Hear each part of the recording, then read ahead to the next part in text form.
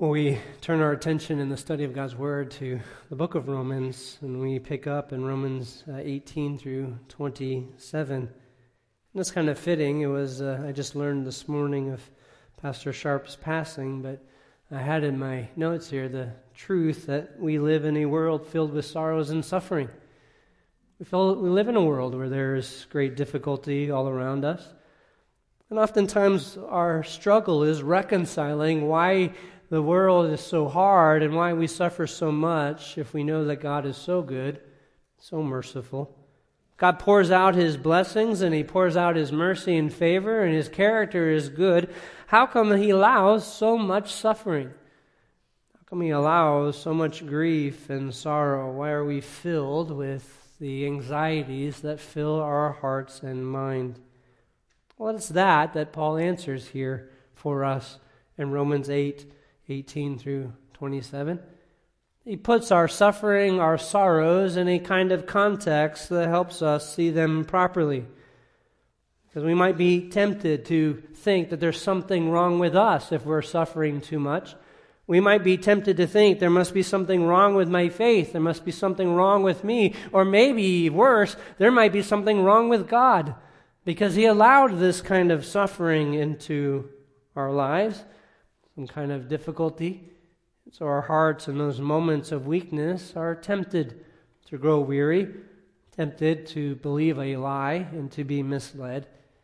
But it is Romans 8:18 through 27 that gives us a perspective, a kind of confidence that we need to have to be able to endure through those difficulties. And what we learn and have been starting to learn through this is that our sorrows and our suffering are not in contradiction to a profoundly rich hope. In fact, our sorrows and suffering may even be seen kind of as the polish to our hope and faith. It might be seen as what draws it out and causes it to glisten and demonstrates the riches of it, because it is through sorrows and sufferings our hearts are established in faith and in hope. Paul is building this idea here. He's building upon it, and it's rather interesting just in the study. In fact, I look down here in the English, from verse 18 through verse 30, every verse starts with a conjunction. And in most every case here, as I'm looking, that even in the English that's reflected, but it's certainly in the Greek. Notice verse 18, 4, verse 19, 4, verse 20, 4.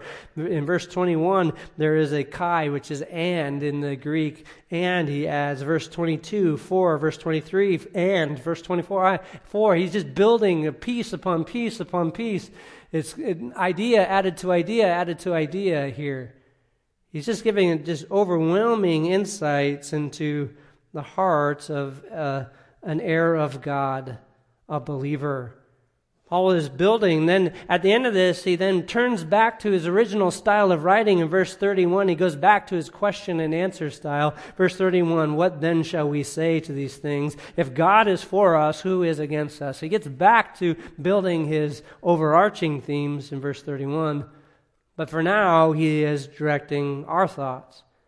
And what he's directing us to is to understand the work of God in the children of God, and particularly the work of God by the Spirit as the Spirit's working in us. The Spirit of God has made us heirs. The Spirit of God is at work within us, into which we, as verse 15 say, we cry out to God, Abba, Father. We are children of God. And as children of God, we are led by the Spirit of God, and we are heirs, and the Spirit is testifying within us that we are heirs. That's fact, that's what 17 says. And if children, heirs, heirs also, heirs of God, and fellow heirs with Christ, if indeed we suffer with Him, so that we may also be glorified with Him. What Paul lays out is the case that believers will be led into suffering.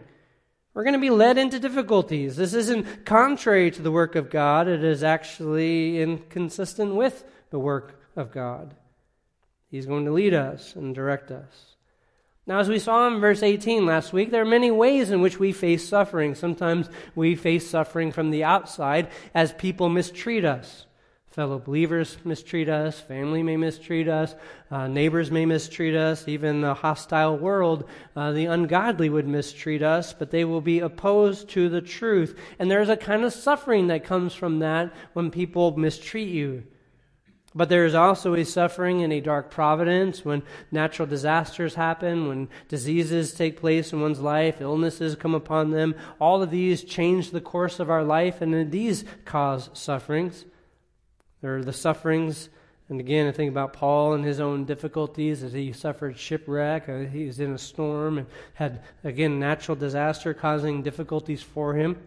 Then there's the suffering of temptations, when we are tempted by this world to move away from what we believe, away from what we are in Christ, and we're pulled into this world to follow this world system, causes great difficulty as we are pulled towards ungodliness and we're resisting.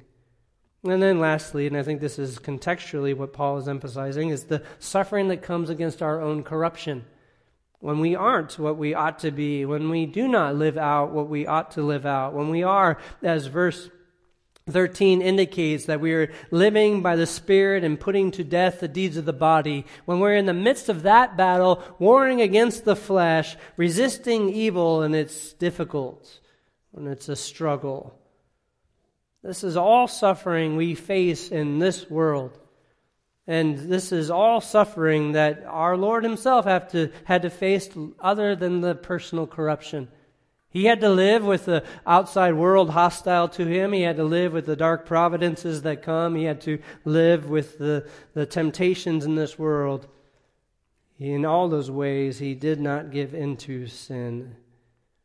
And so we share in the fellowship of his sufferings. We share with him, striving for holiness and righteousness. We share in its difficulties. But that doesn't make it any easier for us. And it's true. It's not easy to face the sufferings, groanings in this world. It's not easy at all. And as I said, sometimes it causes us to question why. In fact, it is rather interesting that the kind of American mindset is, come to America, live the American dream, you can prosper, you can be successful here, you can come and have health, wealth, and prosperity here in America. And with that comes kind of an American gospel, which is that God loves you and has a wonderful plan for your life. That God is here to bless you. He is here to make life happy. He is here for you to be blessed by him so that everything in your life leads to a kind of happiness. So you don't want to hear a message, well, God has, loves you and has a wonderful plan for you, and that wonderful plan is to make you suffer. That gospel doesn't sell as well. But that's exactly what Paul unfolds here. And we're not curmudgeons trying to destroy people's happiness and joy and saying, don't seek happiness. We're realists. In fact, we're believers, because this is what Paul says here in the Word of God. The believer will head into suffering, is going to face difficulties. And that the joy and happiness is not the measure of our hope and faith. Rather, it is the perseverance and endurance under that suffering that demonstrates the riches of our faith and the marvelous work of hope within us. So I pointed out, this whole section from verse 18 through verse 27 is filled with grief, filled with suffering, filled with sorrow. Notice it in verse 18. I consider the sufferings of this present time are not worthy. Verse 19, for the anxious longing of the creation waits eagerly. That is delay, it's waiting. Verse 20, the creation was subjected to futility. Verse 21, it is waiting itself to be set free from its slavery to corruption. Verse 22, the whole creation groans and suffers the pains of childbirth together until now. Verse 23, even we ourselves groan within ourselves. Jump down to verse 25, we wait eagerly. We don't have it yet. We're waiting for it. We're anticipating what is to come.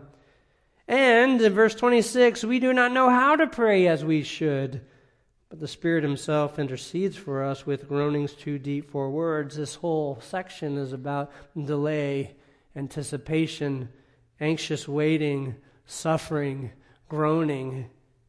These are normal.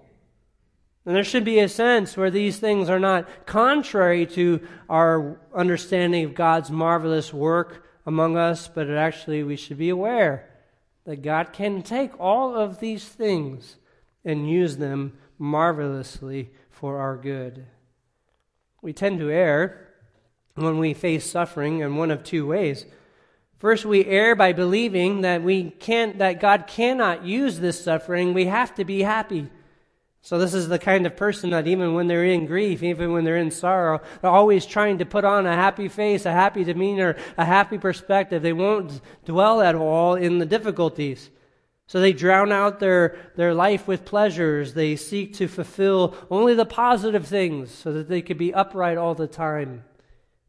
Or the second error, the other way in which we would err when facing sorrows and suffering is that we're consumed by it. Living in that kind of sorrow and suffering, consumed by it. Always living in fear, always living in anxiety, consumed by thoughts of despair, both of which are wrong. What needs to happen is that while we are in the midst of our sorrow and suffering, we acknowledge that it's there, but we're anchoring ourselves in hope. And that's what Paul draws out here. He shows us how to where to anchor our hope in, what we ought to do. And back in verse 18, this is all setting it up, and then he just shows three examples from 19 to 27. He gives the example of creation, the example of believers, and the example of the Spirit. But 18 really sets the stage for it all, and Paul gives us this greater perspective. And the greater perspective is I consider, that is, I set in my mind, I resolve and determine that the sufferings of this present time are not worthy to be compared to the glory that is to be revealed to us. This is a theme of the Apostle Paul's. He speaks of the riches of God's grace still to come. We get little tastes of it now. And God's grace and favor towards us. There are little moments of glory that come. When you study the Scriptures and you see a new insight, your heart rejoices.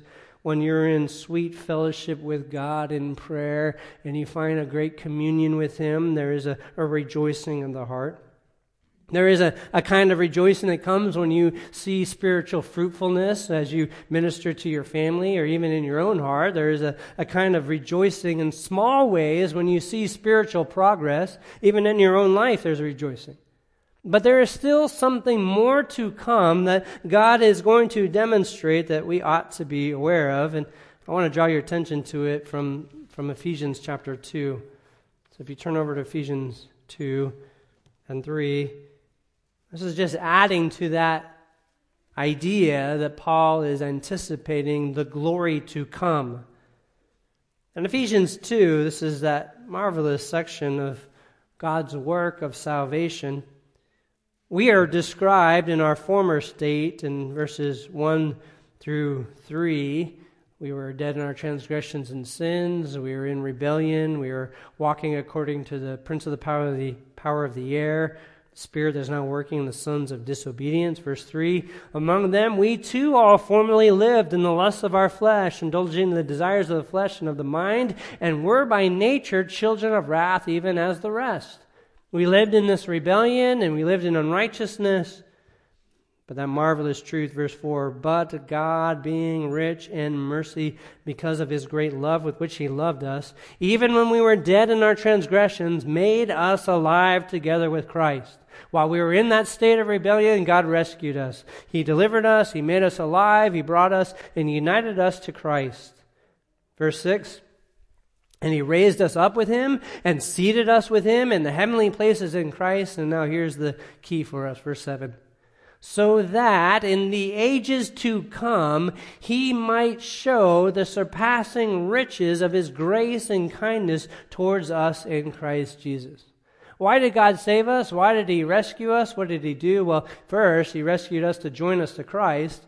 But secondly, He rescued us to show the surpassing riches of His grace and kindness towards us in Christ, to bless us beyond measure. Now, the question is, when is that? Well, verse 7, so that in the ages to come. Well, when are these ages? There have been two ideas that have been presented. The ages to come may mean now. It might be the church age. It could be right now. He could be demonstrating His riches towards us. Or it could mean in eternity to come, in the new heavens and the new earth, and the life to come. Those ages are the ages. What would the answer be? Well, I think it becomes clear that the answer is that in eternity, in the ages to come, means reference to eternity, that God is going to pour out the surpassing riches. And the reason why I would point that out is because how Paul uses the word ages, or aeons. Notice back in chapter 2, he used the word, chapter 2, verse 2, he uses the word, the same word for ages. It says there in verse 2, in which you formerly walked according to the course of this world. Actually, the translation of that phrase meaning should be according to the ages of this world. The word ages is used there in verse 2, even though our translation doesn't bring it out. What he's saying is this present time, or the age of this time, what's happening at this time is the age of the prince of the power of the air, who is at work controlling. He is the spirit that is now working in the sons of disobedience. This is this age. But verse 7, the ages to come is a different age. So what is to come here is that God is going to demonstrate the riches of His grace and kindness towards us in Christ Jesus. And we only taste a little bit right now. We are waiting for what is to come. Jump over to chapter 3. Paul adds to this demonstration that God has a particular purpose to take His redeemed people and to demonstrate the riches of His grace in these redeemed people. He talks about it in chapter 3, makes it known here in chapter 3 that he's rejoicing that he was a gospel minister, that he'd be called out to give the mystery of the gospel, that as Jew and Gentile be reconciled through Christ to God. He's overwhelmed by that, but then he says here in verse 9 that his work, we'll start in verse 8. To me, the very least of all saints, this grace was given to preach to the Gentiles the unfathomable riches of Christ, and to bring to light what is the administration of the mystery which for ages has been hidden in God who created all things. So what he's saying, from all past, this work of redemption for the Gentiles to bring them to God has been hidden. But now, verse 10, so that the manifold wisdom of God might now be made known through the church to the rulers and the authorities in the heavenly places. God has now brought the gospel through which Paul is preaching, that now God is making known to the heavenly host the redemptive work. That's us at this moment. Those who believe are being demonstrated before the heavenly host, before the angels above. God is demonstrating the riches of His grace in us. Back to chapter 2, verse 7, what His plan is to show off the riches of His kindness to all the heavenly hosts for all of eternity. Now, we don't experience that yet. Not fully. But this is what motivates the believer. Head back to chapter 8 of Romans. Then, it is this hope, this anticipation of the glory to come, this anticipation of God's kindness, this anticipation of God's deliverance, this anticipation of the riches of His mercy that motivates us and moves us even when we face sufferings and difficulty, even when we're groaning under the weights of of this corrupt world and our own personal corruption, even when we live in a sinful context and we are, again, constantly feeling out of place. What gives us motivation through all of that is the awareness of the riches to be brought to us at the revelation of Jesus Christ, the riches of the glory that is to be revealed to us. Now, that would be enough. Just dwelling on that is enough, but Paul then goes further and builds on this. And he gives us, as I stated, 3 examples here from 19 through 27, examples of suffering. Creation suffers, we suffer, and the Spirit suffers along with us to help us out. When we are in the difficulty, is the Spirit working alongside of us to help us. This is what Paul is unfolding. And so let's look at this first one here, that the creation suffers difficulty along with us. Because I believe this, that suffering isn't antithetical to the work of God within us.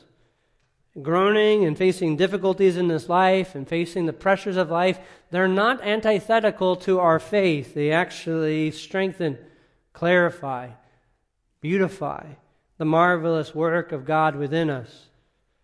And here's what Paul says to unfold that. We see, first of all, the groanings of creation. Notice from verse 19 through 22.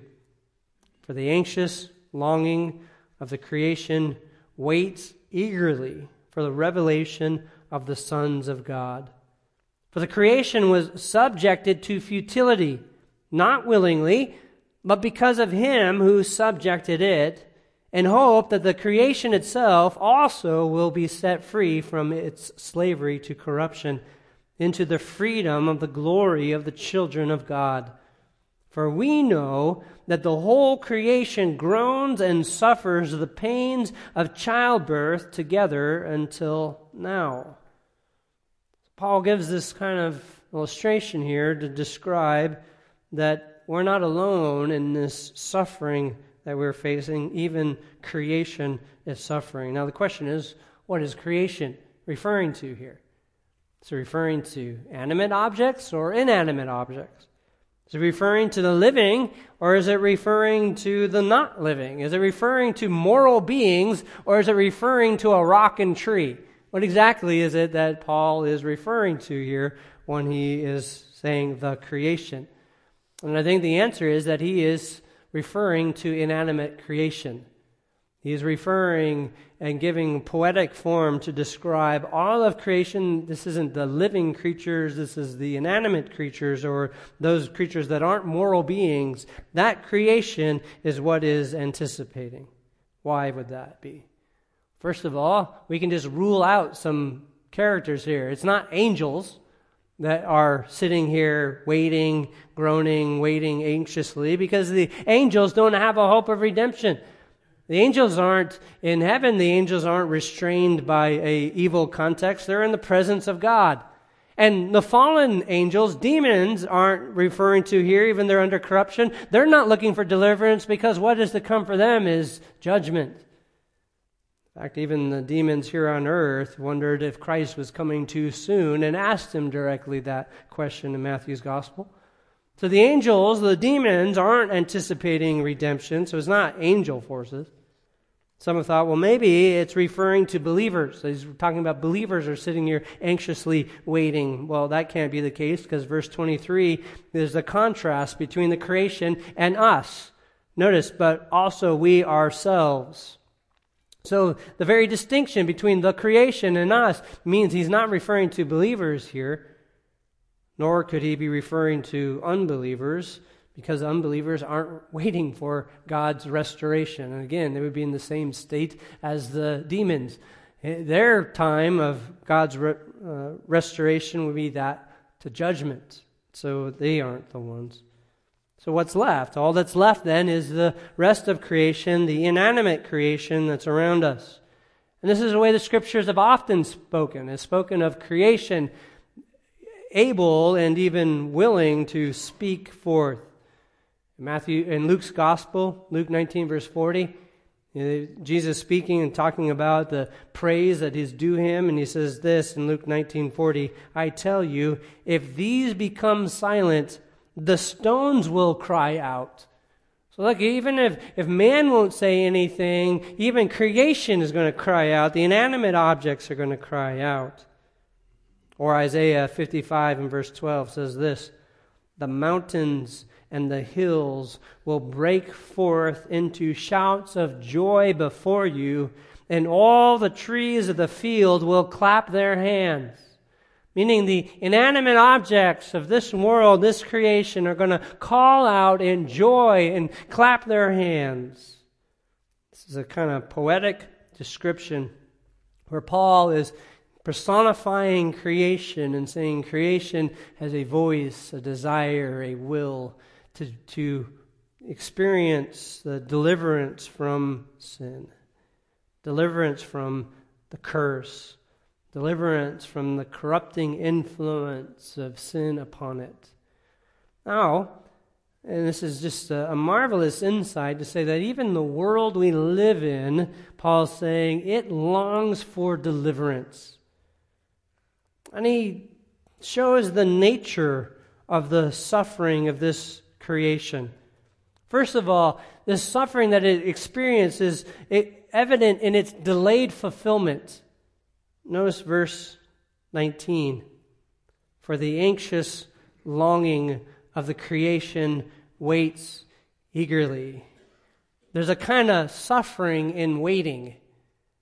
The kind of suffering in waiting for something that is good. It's described here by Paul as that anxious longing. The anxious longing, waiting eagerly here. The anxious longing, that word is only used 2 times in the New Testament. It's used right here. The other time it's used is in Philippians 1:20. When Paul says that my earnest expectation and hope, my anxious longing is this, that God is going to come and vindicate me. But in this, it's the idea of just waiting for something, anticipating something to come, and it's not yet there, not yet arrived. You could be like this. You could decide you're going to buy a ticket to a sporting event or a concert or something. You know the date's coming. It's on the calendar. It's out there. You have the tickets in the hand, but now you have to wait the months and weeks until that time comes. All kinds of things come up that threaten that event, and so you are uncertain of whether or not it's going to happen, but you keep waiting in this anticipation for that event to occur. That's the idea here. Creation is waiting in this kind of anxious waiting and anticipation for this event. And there's a kind of suffering in that. There's a kind of suffering you face, and honestly, it's a kind of suffering I know many of us don't like. At least I don't like it. I mean, I don't like it so much so that I know that when my wife buys a Christmas present, I'm ready for it now. You don't need to wait. Same thing with a birthday present. She bought me a birthday present in March. My birthday just moved. Just moved up. I don't need to wait for the anxious. There's an anxious longing. I don't like that anxious longing. I trust some are also like me in that. There's an anxious longing that creation was under, described here. It's waiting eagerly, waiting for it. Even facing various threats that may come upon it is waiting for it. And what exactly is creation waiting for? Notice again, verse 19, it's waits eagerly for the revelation of the sons of God. It's waiting for the revelation of the redeemed. Is waiting for the children of God to be manifest. Again, this was what God had been praised for by the Apostle Paul in Ephesians 1:3, that God has blessed us with every spiritual blessing in the heavenly places. And then in verse 4, He chose us in Him before the foundation of the world. He's waiting for the redeemed to be revealed. Now, I know some people don't like the idea of election, but listen, it's exactly what Paul brings out, that even creation is waiting for the revelation of the sons of God, plural. Not singular. It's not waiting for the Son of God, but the sons, plural, of God. They're waiting for the revelation of God's elect. Jump down to verse 21. What is creation waiting for? It wants its freedom from corruption into, notice, the freedom of the glory of the children of God, plural. It's waiting for when the children of God receive their redemption, their deliverance. It is waiting for that. Because then it will be set free as well. It will be delivered. All of this. Because in the midst of this, there is a particular number that creation is waiting for. A particular group. There has to be a particular group because the creation isn't satisfied now, though people are being redeemed and being revealed as redeemed of God even now, but it's not yet fully there. There's a particular number. There will be a final one. There will be the last one in which will come to light, and then redemption will come, of which then the glory will be fully revealed, and so creation is waiting for that last one.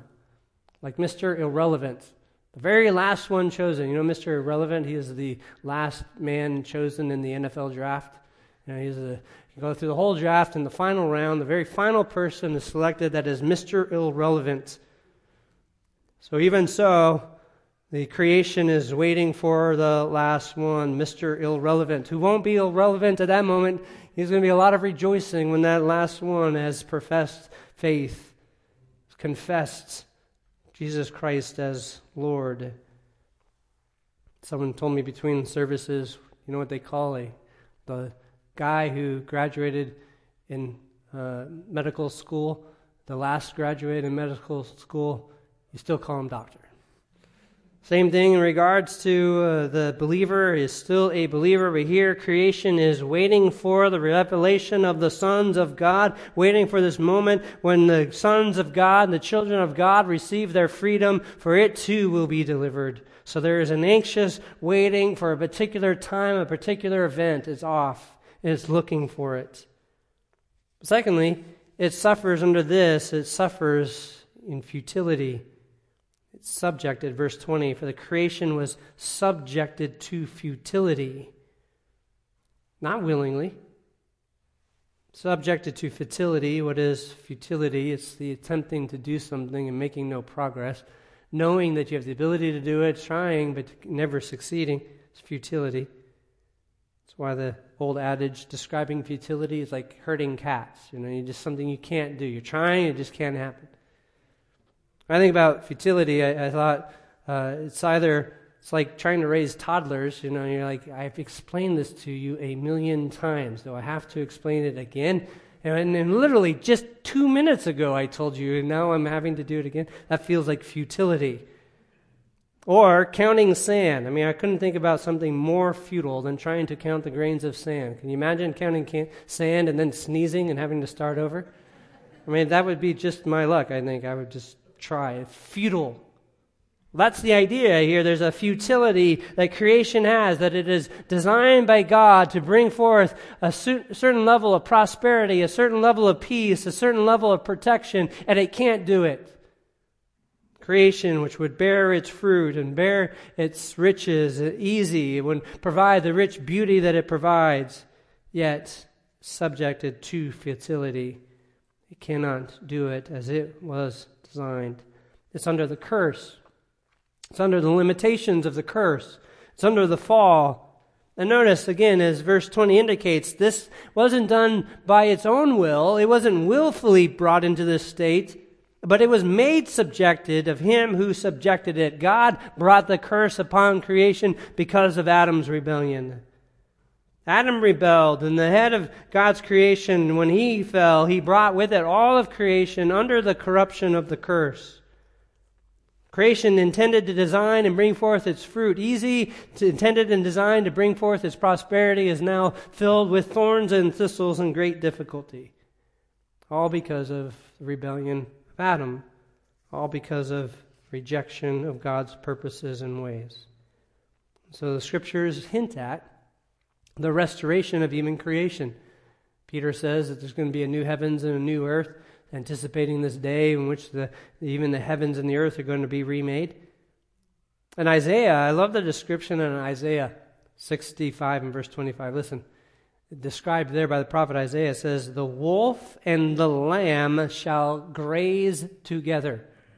Okay, I understand the lamb eating weeds and plants, but not the wolf. In fact, it's the wolf grazing on the lamb today. But that not so. In eternity, you have the wolf and the lamb shall graze together, and the lion shall eat straw like the ox. And they shall do no evil or harm in all my holy mountain. There will be a kind of restoration brought about in creation, that there will be peace even in the animal world. That is what creation is longing for. Waiting for this day in which redemption will come, slavery to corruption will be ended, and it will be delivered and enjoy its freedoms. I love Martin Lloyd-Jones described this. And in describing it, he made an observation where he said that each year it seems like the seasons are an attempt for creation to overthrow the curse.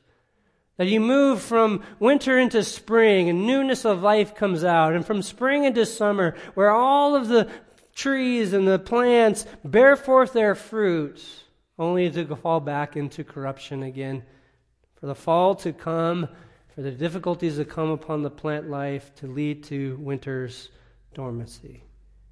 Only to start over again with the attempt to overcome. And it's almost as if creation is regularly trying to break forth. And there is something in the seasons that show us that, the sufferings of this creation. He goes on, Paul describes it further. It's not just subject of futility, attempting to do something, the idea of taking one step forward and two steps back, this attempting to be under that despair of never succeeding. But then there's the suffering that comes from the slavery to corruption, verse 21. He's looking forward to be set free from its slavery to corruption into the freedom of the glory of the children of God. It longs for the children of God to receive its reward, for it will be right there with it, receiving the rich reward. Suffering. And then he describes its kind of durations right now. Verse 21, the creation itself also will be, or verse 22, for we know that the whole creation groans and suffers the pains of childbirth together until now. Remember that when Jesus in the Olivet Discourse, Matthew chapters 24, 25, describes the end events, he describes them as being pains of childbirth, famines that will come, and pestilence, and other things that will come. All of these are signs of the childbirth, waiting for the sufferings to come. This is what creation is groaning under this difficulty. Waiting for, anticipating. In verse 22, his creation groans and suffers these pains. Well, that's the first group. Notice, again, the second group then, the suffering of God's people. Verse 23 through verse 25. And not only this, but also we ourselves, having the first fruits of the Spirit, even we ourselves groan within ourselves, waiting eagerly for our adoption as sons, the redemption of our body. Yes, creation groans as it's anticipating, but we too groan. Creation's waiting, creation's living in this anxious anticipation. Creation is waiting eagerly for the revealing of the Son of God, and so we too are eagerly waiting. Creation's waiting for the redemption of God's chosen people. We are waiting for our adoption as sons. We are waiting for our redemption of our body. We're waiting just as creation is waiting. And as Paul describes here, I love, first of all, how he describes the believer. He is having the first fruits of the Spirit. The Spirit is upon us. The Spirit is moving us. The Spirit is shaping us. The Spirit is at work within us. That's the description of the believer, one who manifests the Spirit of God, first fruits of the Spirit. But then he describes us as this, groaning within ourselves. We, like the creation, are groaning. What is the groaning here? This isn't kind of wailing. This isn't the wailing that comes from despairing. This isn't a kind of hopelessness and a hopeless cry. That's not the groaning here. Recently I was interacting with an unbeliever, an individual that shared the gospel with this person many times and hostilely been rejected. The person wanted nothing to do with Christ, nothing to do with the truth, and just antagonistic to Christianity, even offended by it when presented.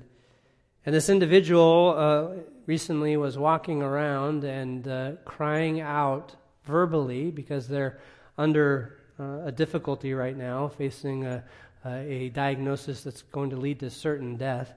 And the person was walking around groaning despairingly, saying, "I do not want to die, I do not want to die." And I thought about the contrast. That is the despair of one who has rejected God, the weight and anxiety of death coming. There is no deliverance. So when the believer groans, we don't groan in that way. We don't groan in a kind of despair and uncertainty, but we know suffering. We know groaning. We know when we groan that we are not what we want to be. We groan when we desire what we ought to desire. When we are not desiring the things we ought, we groan. We groan because we're not longing for the things we ought to long for regularly. We groan when relations are difficult, when relationships struggle, when we have to work hard at them, when we have to press in, when we have to seek reconciliation and restoration, when we have to continue to show love and forgiveness, when we have to continue to persevere in those relationships which ought to be easy, ought to be natural, ought to be free, but they're hard. There's a kind of groaning that takes place. We groan when we're inconsistent with what we profess. We groan when we don't understand clearly both what God has said or what's taking place.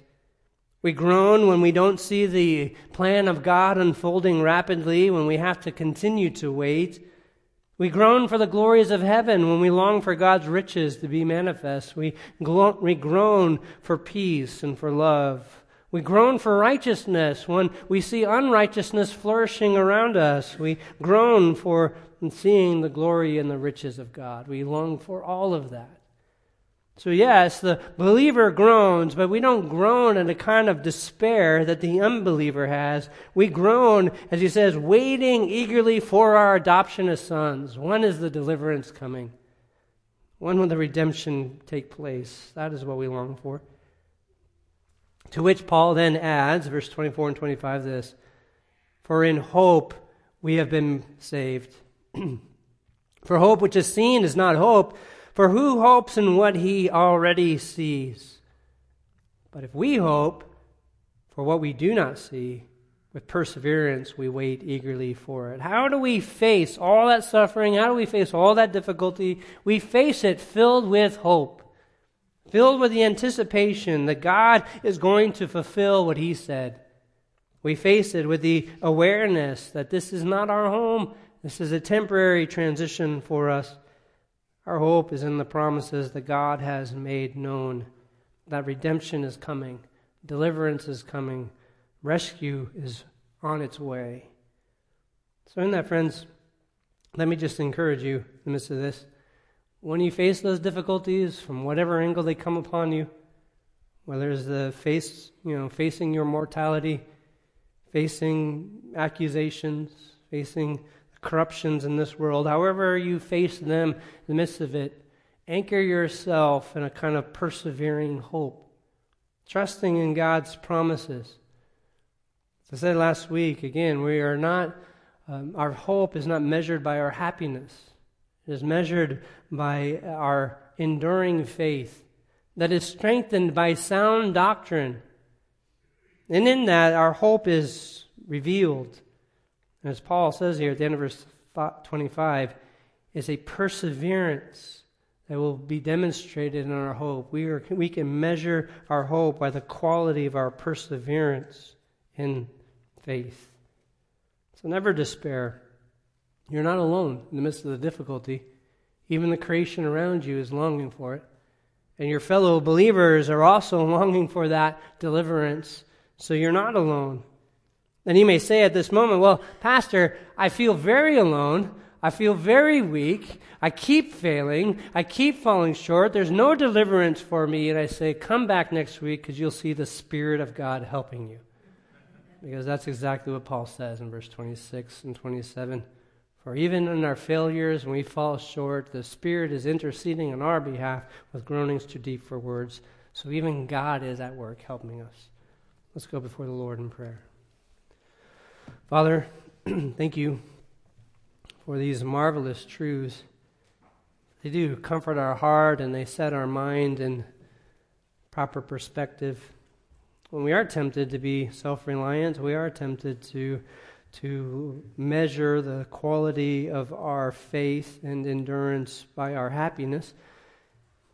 It's in passages like this that we learn the truth, that you can take us through the difficulties and demonstrate a kind of increasing hope and encouragement that will come in the faith that will overcome the difficulties. And we do rejoice that in the midst of our personal sufferings this side of eternity, that we know that redemption is coming for the children of God and even creation. So that one time when you restore all order, everything will operate no longer in futility, but operate as you designed, and the riches of your marvelous grace will be on display. And we anticipate that time when your kindness will be lavished upon us and evident to all, so that all will see for all of eternity the riches of your grace towards us.